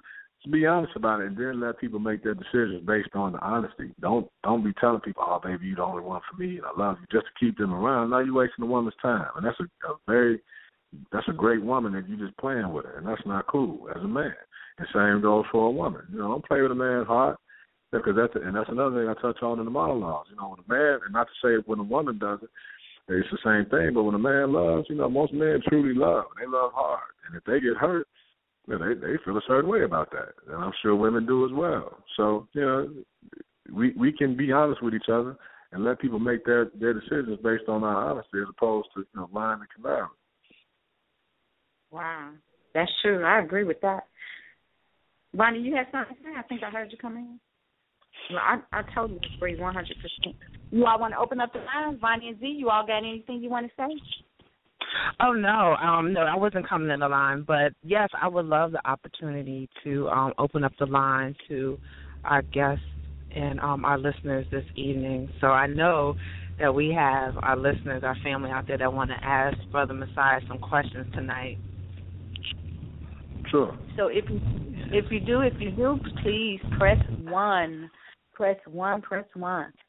And while we wait on them to press 1, I want to go and tell one of the ladies on the line text me. She wanted to tell about her Vagina Monologues. She is bringing a Vagina Monologue to the Chicagoland area. And let me pull up her text right quick. And there is Carla Hawkins. And it's going to be March the 12th at SPA Theater, SPAA Theater. Tickets are $20 in advance. 371 Artist Walk, Park Forest, Illinois. If you are interested, please contact Carla Hawkins at, let me get her number, 708-878-1633. That's 708-878-1633. That's the Vagina Monologues right here in Park Forest, Illinois. Yes, yes, yes. So if there's any questions, make sure you press 1 so I can see your hand up and let me know. All right, Bonnie Z, did you have any questions? All right, we got a text question. She wants to know, how did you come up when she said that when I said homosexuality? How did you get to write about homosexuality in the download experience? Yeah, so I worked in corporate America. I have about 15 years of sales experience in corporate sales. I can sell anything, honestly. Just been given the great gift of gab to sell. And one of those sales jobs, there was a openly gay Hispanic man that worked there.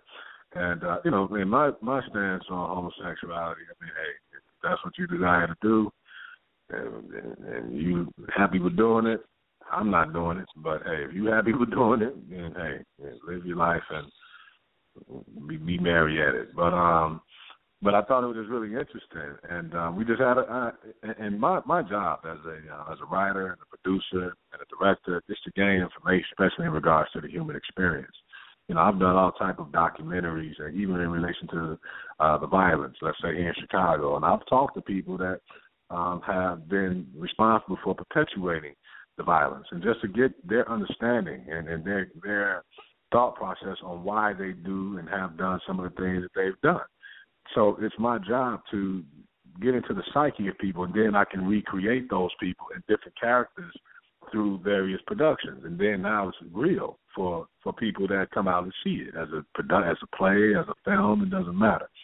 So speaking to this Hispanic gay guy, and I just asked him. I said, "Well, how do you know if a man, and I'm not even talking about the flamboyant man, but how do you know if a man is gay?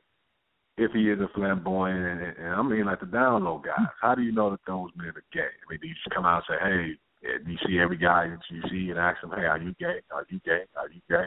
He said no. He mentioned it as an unspoken dialogue. He said, because obviously you can't go up to every guy and say, are you gay? He said, but, their first it starts with eye contact.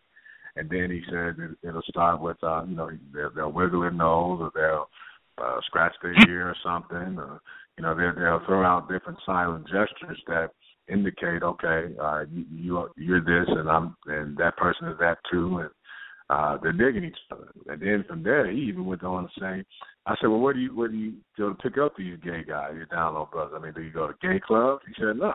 He said, honestly, a lot of them have these straight clubs. They're straight clubs, and they're guys with braids, tattoos, and lift weights, and they're lawyers, doctors. He even mentioned preachers. Just doesn't matter. These are people that men that live these by day straight, manly lives, and by night they're on the down low. And I said, well, how did you emerge gay? I mean, did you have experience? Were you molested of any sort? Or he said as long as he can remember, he liked boys. He liked males. He was never attracted to women, never. And I thought that was very interesting because you have some people that have the theory that something has to happen in order for a male to be gay. But then you also have theories that say, well, no, some people can actually be born gay and not ever be attracted to the opposite sex. And he was one of those people. He said as long as he can remember, he never, girls never did anything for him. He said he even tried. He said his father was a man's man. His father, disapproved of him and his actions and things, but he said he had to be aware of who he was. So that's how I was able to then take that conversation and then apply it to a production. And the thing about me is, I'm man enough to have a conversation with a gay man and not even be concerned if that gay man think I'm hitting on him, and even the gay man knows that I'm not hitting on him. So I'm a guy that can talk about anything and still be myself at any moment. So that's how I was able to gather the information, applied it to the play, and then now a lot of women, thank you so much. Now, they are on the lookout for those certain, gestures and everything, because they're coming to see the Penis Monologue. Well, she said her question is coming from the fact that she just broke up with her husband of 7 years to only find out that he was gay. She said, do you have, in your research, have you found anything that will let you, I guess, recognize when a guy is really gay and why he would want to marry a woman if he's really gay? Well, let me just say this before you get started. Okay, you got the answer? Go ahead. Yeah, I mean, my perspective, I'm not going to be that vain to say, yes, this is the answer. But, I mean, my perspective is that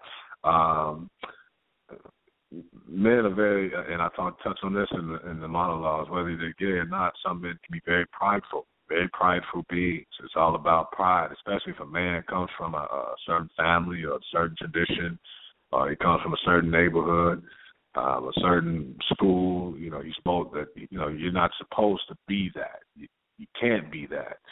If your people found out you were that, they would disown you and discredit you and do these things that you may not want.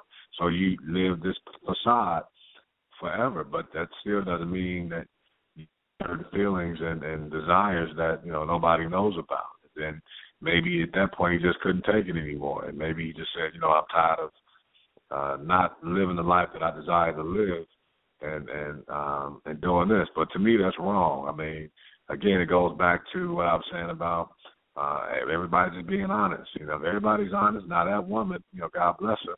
But now she might feel she spent 7 years with a man that she didn't necessarily have to spend that time with, had she known, where he was in his life. Had he just been honest about it, and from the beginning. And I think, again, honesty is always the best policy. We hear these phrases all the time, but they make sense. It is the best policy. Whether I might say some of the most hurtful things, but if they're honest, then hopefully they'll be respected. Mhm. Well, we have to ask ourselves when. Something you said earlier I think is really important, but sometimes we overlook. You said people will show you who they are if we really pay attention. And I think sometimes we just overlook and don't pay attention to things, and sometimes we miss the signs that show us that this is not for us. But we keep moving forward anyway because our heart, our soul, whatever attachment or whatever it is that makes us move forward when we really know it's not for us. So I think that sometimes those lessons come to teach us. You got to be still and look inside. Why would I have attracted this situation to myself? What in me attracted this situation? Because everything is a reflection of me. And if I'm reflecting myself, why was I living a lie? Where am I lying to myself? All right. And exactly. And if a man is, on the down low, because here's the thing. If a man is turned on by a woman and by his woman, and especially that woman, for the most part, she's keeping herself up, and that's not to say, I think some people, men and women, okay, well, I got my woman, I don't need to work out anymore. I got my woman, I don't need to do any push-ups, or I don't need to be visually appealing or sexy anymore. And that's not the case. I don't need to put on cologne. Yes, you do, and you need to put it on even more now. Because now you have this woman, so what you get, you got to keep it. And so, if a woman is keeping herself up, doing her thing, there is nothing more sexy. I mean, it should be like every day a man should feel like he's falling in love with that woman every single day because he sees her, he's attracted to her, her vibe is right, her energy is right, and he's going to want to express himself physically to that woman. And so, if that doesn't happen, then that's a red flag right there. If this man is just passively and days and weeks go past and he's not trying to touch on her and get close to her and be intimate with her, that's a red flag. If a woman finds herself struggling to get some attention from her man, that's a red flag. And women, and it happens all the time. Women, but the women, he's just tired or he got a lot going on. Man, please. And I don't care what's going on in most men's lives. Ain't nothing better than some warm, wet, loving. You know what I'm saying? I mean, that you know, it's like Cat Williams has this skit where he said, he talking about smoking weed, and he said, like, before you smoke weed, people be crying about their lights. Oh, no, hell, I'm going to play these lights. And then they take one hit of the weed. Man, F them lights. And that's how it is with some good loving. You know what I mean? You get you some good love. I don't care what's going on in your life. For that hour or that 3 seconds, however long you last, your mind is off of the seeming problems and struggles of the world, and you all good, and you having you a great time, and you being loved by that woman that loves you and gonna take care of you in that regard. And if that's not happening, that's that man potentially showing you he might be gay, for real. Wow. Let's talk about the male pride. What do you say, or what do you talk about in male pride in the Penis Monologue? So there's an instance where the son argues, the grown son argues with his dad, and the son is having issues with his lady at the time, and the father says, man, you know, you ain't got to deal with that. Just leave her alone. And the son like, man, what you mean you leave her alone? I'm not gonna just leave her. You know, that's my lady. I love her. And the father's like, look, man, you know, I've learned a long time. If something ain't working, keep it moving. You know, life is short. And so the son says, oh, okay, so I guess that's the same attitude that you had when it came to my mom. And then they get into this argument. And then the son says, you know, man, you know, I don't never want to see you again. I never want to see you. And the father's like, oh, you ain't never got to see me. And then shortly after, the father passes away.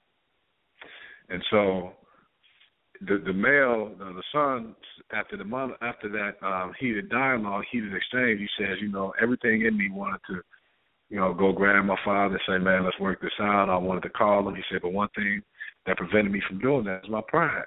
And he says that penis and pride go hand in hand. Men are always desiring to show off their pride what's possible. And pride is very, very key for men. And even like I just said with the gay guy, you know, that, yeah. Well, it doesn't stop if you're on the down low. You know, a man's pride can overrule his thinking. I mean, and I give some examples in the play. Like a man and his woman are driving down the street. Man don't know where he going. They trying to get to this new. Let's say they going to a banquet. Got on a tuxedo. He has on a tuxedo. The woman has on the gown. They trying to get to this banquet. He don't know where the hell he going, but he just driving. And the woman says, well, baby, why don't we just stop and ask for directions? Hell no, I ain't stopping and ask for no directions. She said, why not? Man, please, I know how to get there. I'm going to figure this out. And then next thing you know, they end up in Atlanta. Because this Negro drove 10 hours in the wrong direction trying to find this place because he refuses to simply stop and ask for some directions. Pride. Another case we give, another example we give is like if a man finds a woman's toy. You know, women have toys and dildos and bullets or whatever. And the man, what you trying to say? Well, I'm not man enough for you or something? You know, I put you down every night. You know, what you trying to say? What you got a toy for? Like then, there yet again, there's some pride coming in.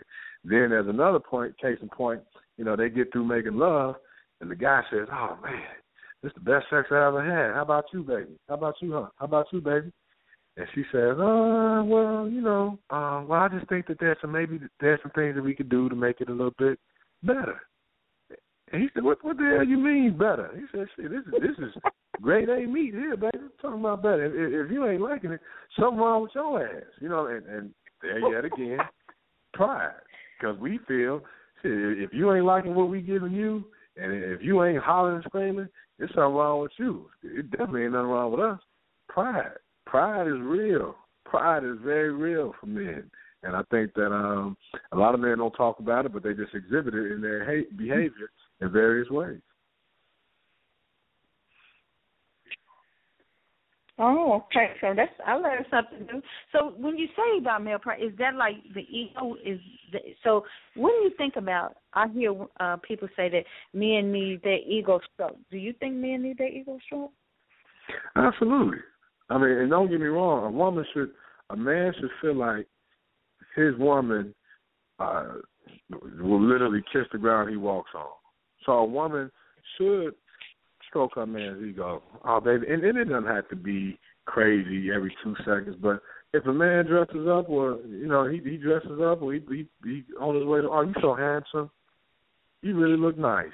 That is a nice tie. You smell so good, and just those little things. Men don't step out because of the big stuff. They step out because of the little stuff. Just stroking a man's ego, and it, to me, and I'm not saying that a man shouldn't do it for his woman. Men should do it too, because women, especially women, should have their ego stroked, and even more. Oh, baby, you so pretty. Oh, man, you sexy. You know what I mean? Trust me, what you not telling your man or your woman, somebody else in the street will. Believe that. All right, just like all the women texting me talking about how sexy your voice is, huh? I want to talk about something else that you talk about in the Penis Monologues. You talk about, I just wrote it down. You talk about interracial relationships. Mm-hmm. Mm-hmm. Oh, I didn't know if there was a question coming after it. Well, you talk about it. No, I wanted you to talk about what is your research in interracial relationships and why black men choose to date outside their race, or anybody, I guess, choose to decide. Women too. Whatever. Well, I just think, I mean, if you look around now, it's 2016. I mean, honestly, if you walk down the street, I mean, you're going to see it. You're going to see white men with black women. You're going to see Asian women with black men. You're going to see black men with white women. I mean, you just see it. I just think that holistically, a lot of people are just becoming more open-minded, to love, open-minded to experiences, new experiences. It's not, this isn't 40, 50 years ago, well, I'm marrying in my race, and if I'm going to figure it out with my own people, with people that look like me.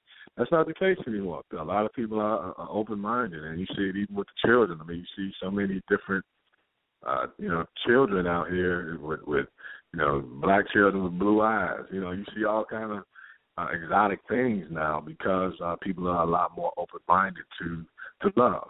And however, with the monologues, it touches on in regards to especially black men, specifically with black men and white women, that this one case in a scenario where a black man who truly gave his everything in his relationship to a black woman, she stepped out on him, and he feels a certain way about it, and he is now saying, well, I'm done with black women altogether because that one black woman cheated on me, and I just don't want to deal with any more black women ever again.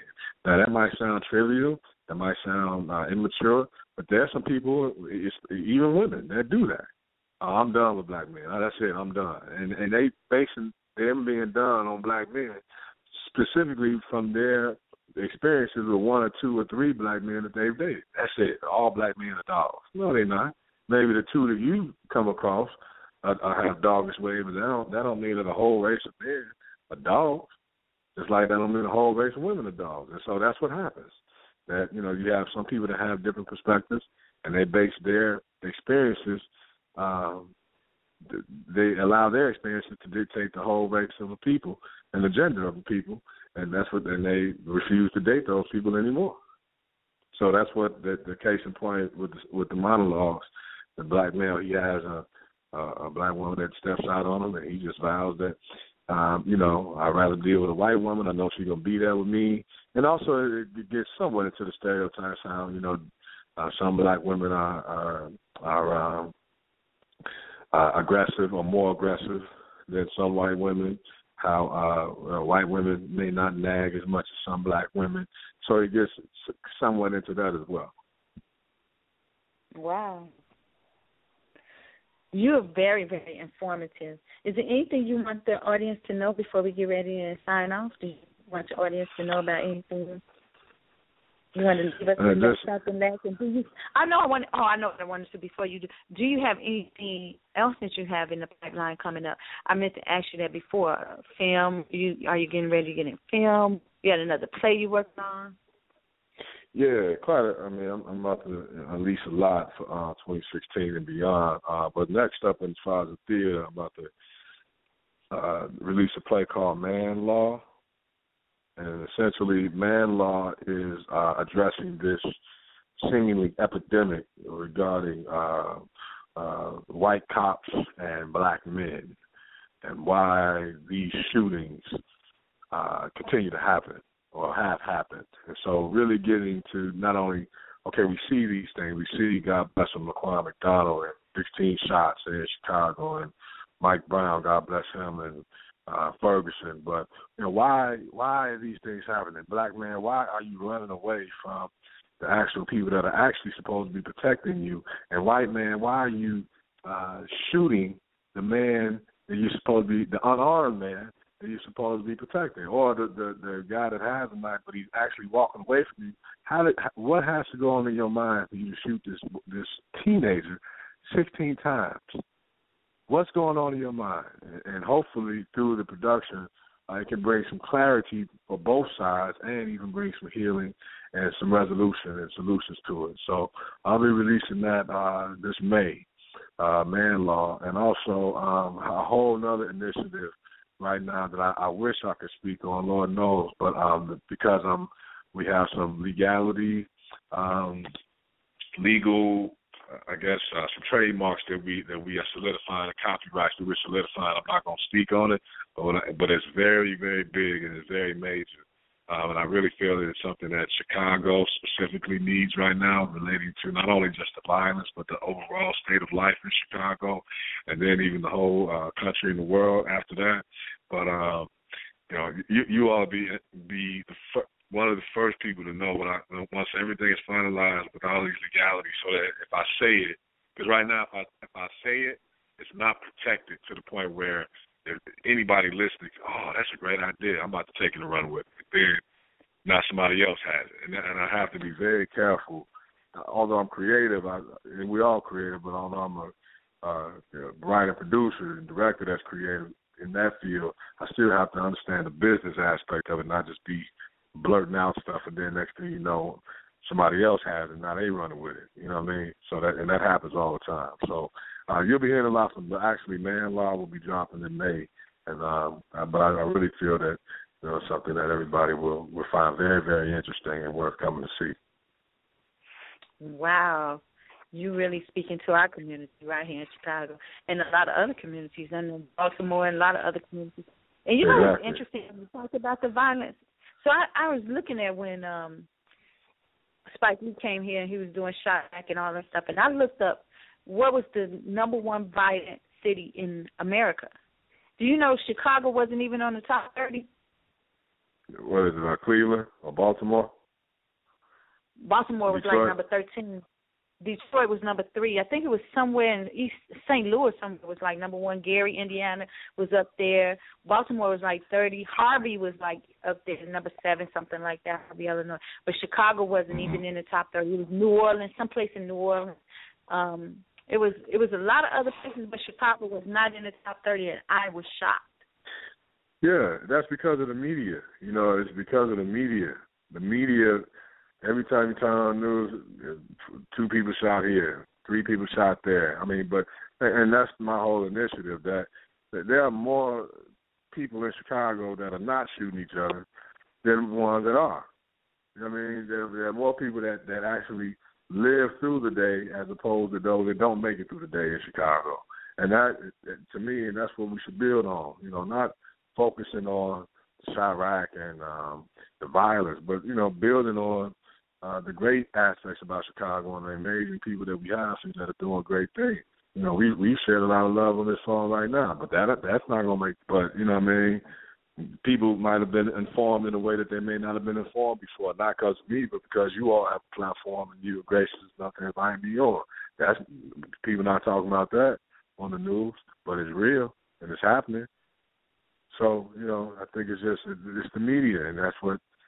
that people want. I mean, it's all. I mean, it's systematic. It's a systematic approach to put fear in people. It's to run people away from Inglewood, places like Inglewood as an example. So nobody wants to go move to Inglewood, but see, a lot of white folks moving back into Inglewood.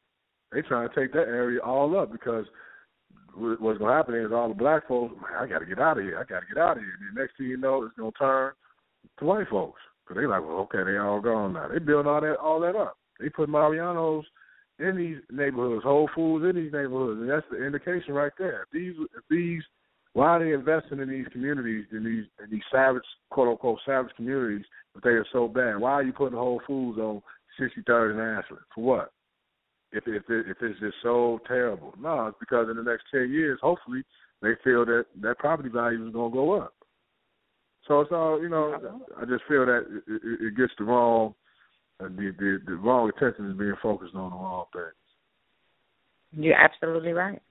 And it's great that you're a playwright and you get to have a voice with a pen and get to bring out plays to remind us of our history, to teach us how to have a better relationship, a better interplay between men and women, and to talk to us about how to create a better, peaceful communities. And those are the things that seems to be the topic of your conversation in your different outlets and plays. Is that true?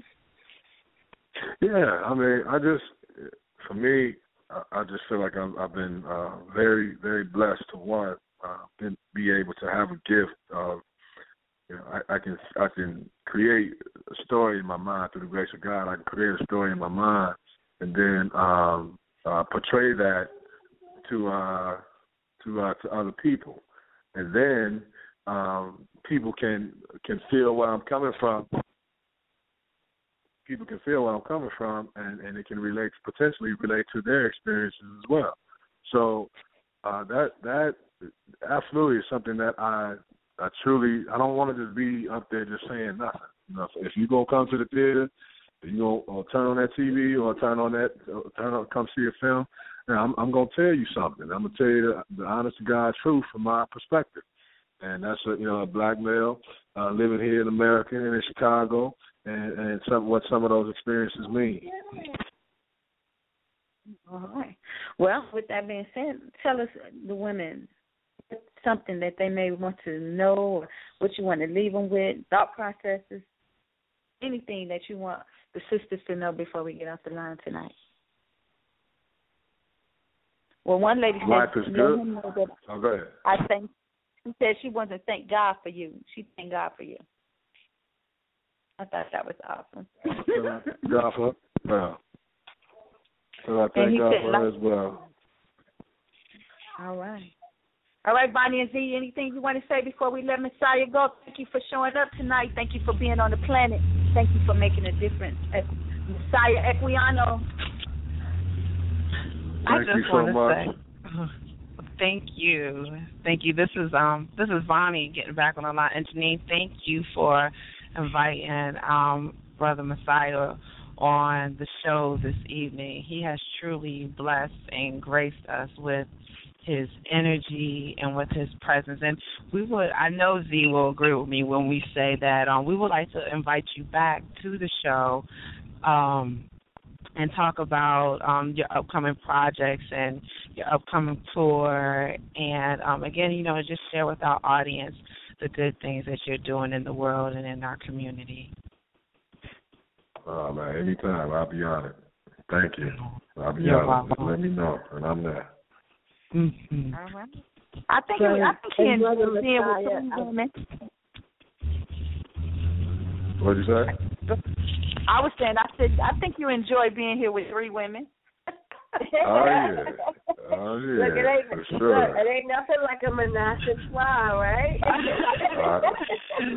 Sign me up. That's one of my favorites. Especially the intellectual kind. Brother Messiah, I just want to let you know we have truly been blessed with your presence tonight. The planet is blessed with your presence. And we're just so grateful that God instilled in you the creative spirit that you have, and that you stepped out on faith to do the work that you've been called to do. You not only you awaken people to what's the possibilities. And I love what you're doing in the schools when you take your work to our young people to give them something else to focus on besides what's in the street. You allow them to open their mind, to use the power of their imagination to create. And I really honor and respect you for that. So I just want to say thank you, thank you, thank you. We will look forward to you being in Baltimore. I know the last time you said all we have to do is extend the invitation, get a crowd of people to come out and have you do your thing with the Penis Monologues and all that you are bringing forth. I would like to know just a little bit before you go about your beautiful son. You have a wonderful picture of you, and is that your son with you on the picture? Yeah. My son, Benari. Yeah. I have three amazing sons. Benari, Elhaz, Shamir. He's 10. I have Jackson Mosiah. He's 3, and I have Hampton Josiah. He's 2, and they are just true gifts from God. And I, can't thank God enough for allowing me to be their dad. So they inspire me. They've just I can't thank God enough for them. So they're my heart and soul. And what I wanted to say about that is what a beautiful example they have for a father. They get to stand in your footsteps, to watch you present yourself as a king, as a God, as a leader, as a teacher, a mentor, and that's such a beautiful thing. What is your vision for young black men? Some of our young black men are so lost out here. What would you say that your vision is for our young black community, especially our young men? And what would you say to them if they were listening tonight? Well, my vision for young black men is that they first get to know God, and they can, and that's not even based on religion. It's not to say, I'm telling you to be a Christian, I'm telling you to be a Baptist, or I encourage you to be a whatever. Get to know that which created you, and I'm talking about more than just your parents. Get to know that being that created you, and look at yourself in the mirror, and get to know yourself. Fall in love with yourself.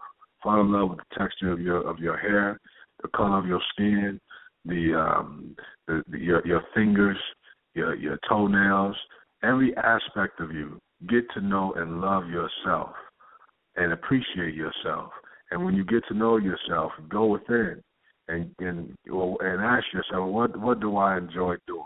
I enjoy writing. I enjoy drawing. I enjoy building things. I enjoy figuring out how things work. I enjoy working on cars. Whatever it is that you enjoy doing, then start to cultivate that and fall in love with that as well. And then you furthermore fall in love with yourself when you see how great you become at what you love to do. And then when you love yourself, then you can love everybody else. And that to me is the reason for violence and the things that we see is because ultimately people love themselves. There's no way they can hurt somebody else. There's no way. But if people don't love themselves, they can pull the trigger on somebody without even thinking about it because I don't love myself, so how could I possibly love you? So that would be my appeal to young black men out there is get to know yourself, and if your community or where you come from doesn't show you a way out or doesn't show you a light, then you're going to have to turn the light on within yourself some kind of way. You know, if you don't see any opportunities, you're going to have to make some. You know, and I know it may not be easy, but we're going to have to make our own opportunities. You know, as a playwright, you know what I mean, I just found out last year, and I've been 6 years in as a playwright, what it means to have a sponsor. That means to have somebody pay, and they didn't even pay for all of it, but to pay a percentage of, you know, for the DuSable Museum where I have my place to rent that place out. Nobody necessarily gave me anything. I had to sell tickets. I had to pass out flyers. I had to work with graphic designers. Sometimes negotiate with people. Can I give you half now and the rest after the show? Do what you have to do. Don't be afraid to put the work in. You know what I mean? And that's what I desire, that God willing, nobody would ever have to police us. They can put as many drugs and guns in our community right where they put them, right there in the freight trains or right there on the street, because nobody's using them.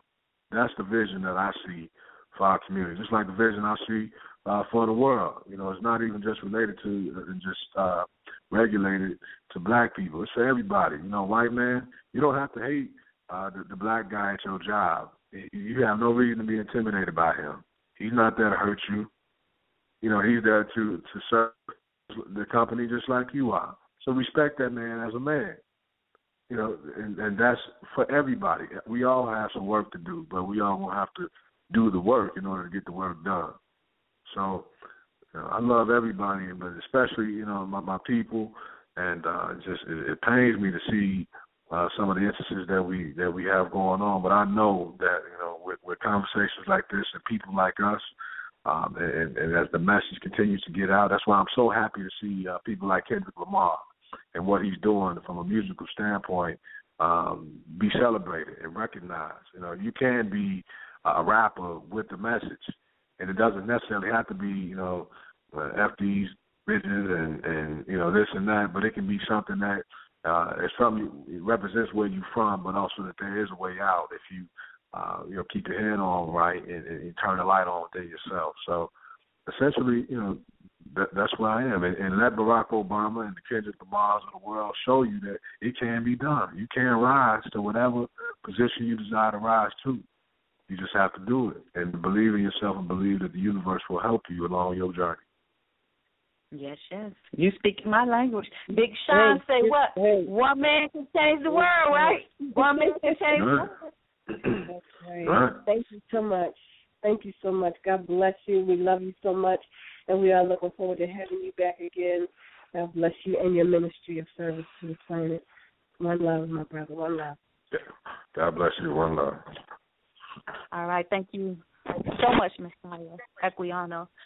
And we just appreciate you. You keep shining, and I know and I see an Ephesians 3:20 process going over you more than you can ever think, ask, or imagine. It's done. It's yours. Just claim it and receive it, because it's yours, Messiah. The world is yours. Thank you, baby. And the world is ours, and God is good. All praise to God. Thank you. All right. I'm going to go out here with Jill Scott, a song called Prepared. And if I knew we was going to end it like this, I would have had me some Jill Scott Herring on here, baby. But we're going to go with Jill Scott and Prepared. This is from her. Can I say one poem before we get up out of here? Yeah, go ahead. No, I just thought about since you mentioned Gil. God bless the spirit and the soul, especially obviously this is Black History Month, but every month is Black History Month. And I'm going to spit something real quick that speaks to our history. It is called Make History. It goes like this. Created in God's image and likeness, our illustrious history began on day 6. We are God's most cherished creation, so let's take a look at our valued significance. We were born in the Garden of Eden, but soon relocated to the land of Egypt. Our engineering has been deemed that of genius, and the brilliance of our architecture is no secret. We soon relocated to Israel, became king, and wrote the book of Psalms. Years later, we transformed into the Prince of Peace that continues to love this world despite its wrongs. Fast forward, we emerged into Harriet, became a colonel, and led thousands of slaves to freedom. Years later, we transformed into a man named Martin that saw past the nightmare and kept dreaming. And so today, here we stand, with our impact on today's world yet still a mystery. Yet through it all, we will continue to do what we have done best. Walk with God, love each other, and make history. Make history. One love. One love. Thank you so much. So much.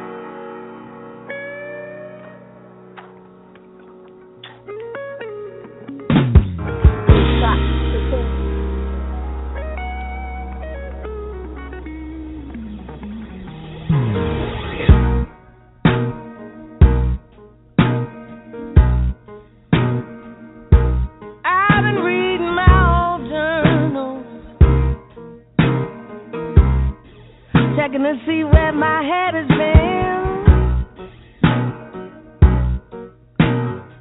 And I've been apologizing to some people,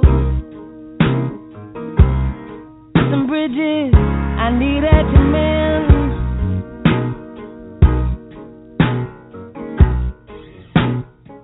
And I've been eating more greens, get my body alkaline. Oh, I'm gonna be super fine. And I've been letting some old ideas go. I'm making room for my life to grow. I just wanna be free. Hey, yeah. I just wanna be free. Get myself ready for what's coming for me, yeah, yeah.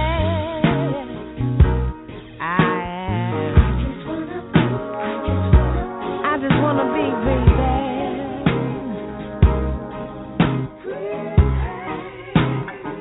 hear me now.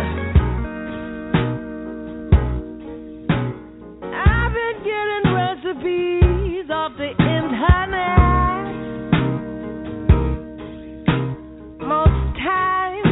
They be playing. I realize they're only good when I put my love spices all up in the right thing. I've been enjoying people who love each other, husband and wife, sister and brother, father and mother. I let the queen inside, I let her shine. I've been listening for God more, I've been doing my show.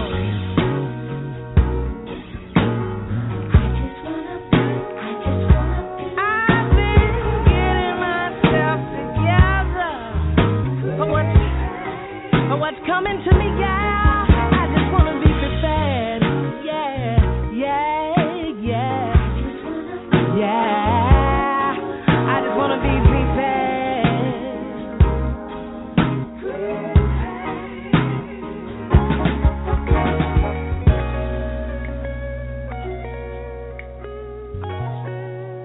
For when I see him at the end of the aisle,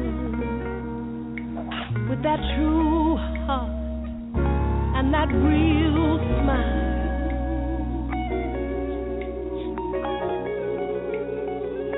intentions pure, a love that will endure. I just want to be prepared.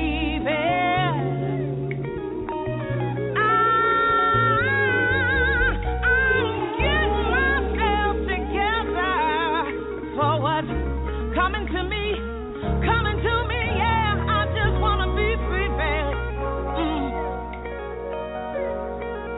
Oh, I just want to be prepared.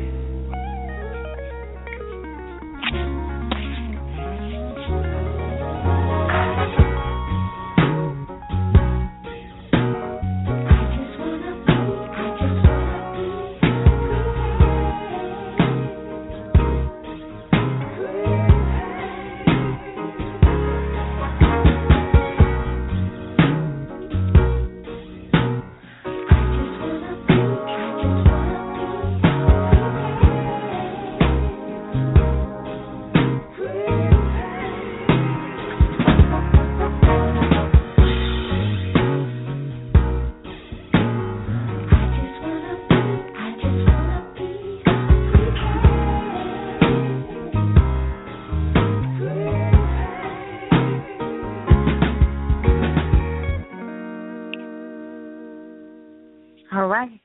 That was Jill Scott.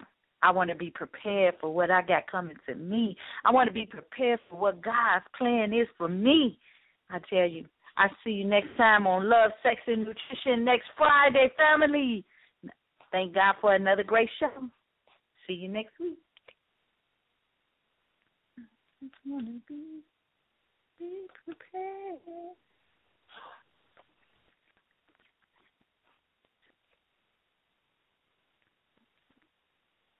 Geico presents sharing versus oversharing. Earlier this week, Claire Tippins shared a princess nickname generator, 3 pictures of her dog wearing a tutu, and 2 online quizzes, including what candy is your dream castle made of? Claire, your sharing has tipped the sugar scale and turned into oversharing. But have no fear, princess. Geico has something worth sharing with your internet kingdom, like how you could save hundreds on your car insurance just by visiting geico.com. No magic wand required. Geico, 15 minutes could save you 15% or more on car insurance.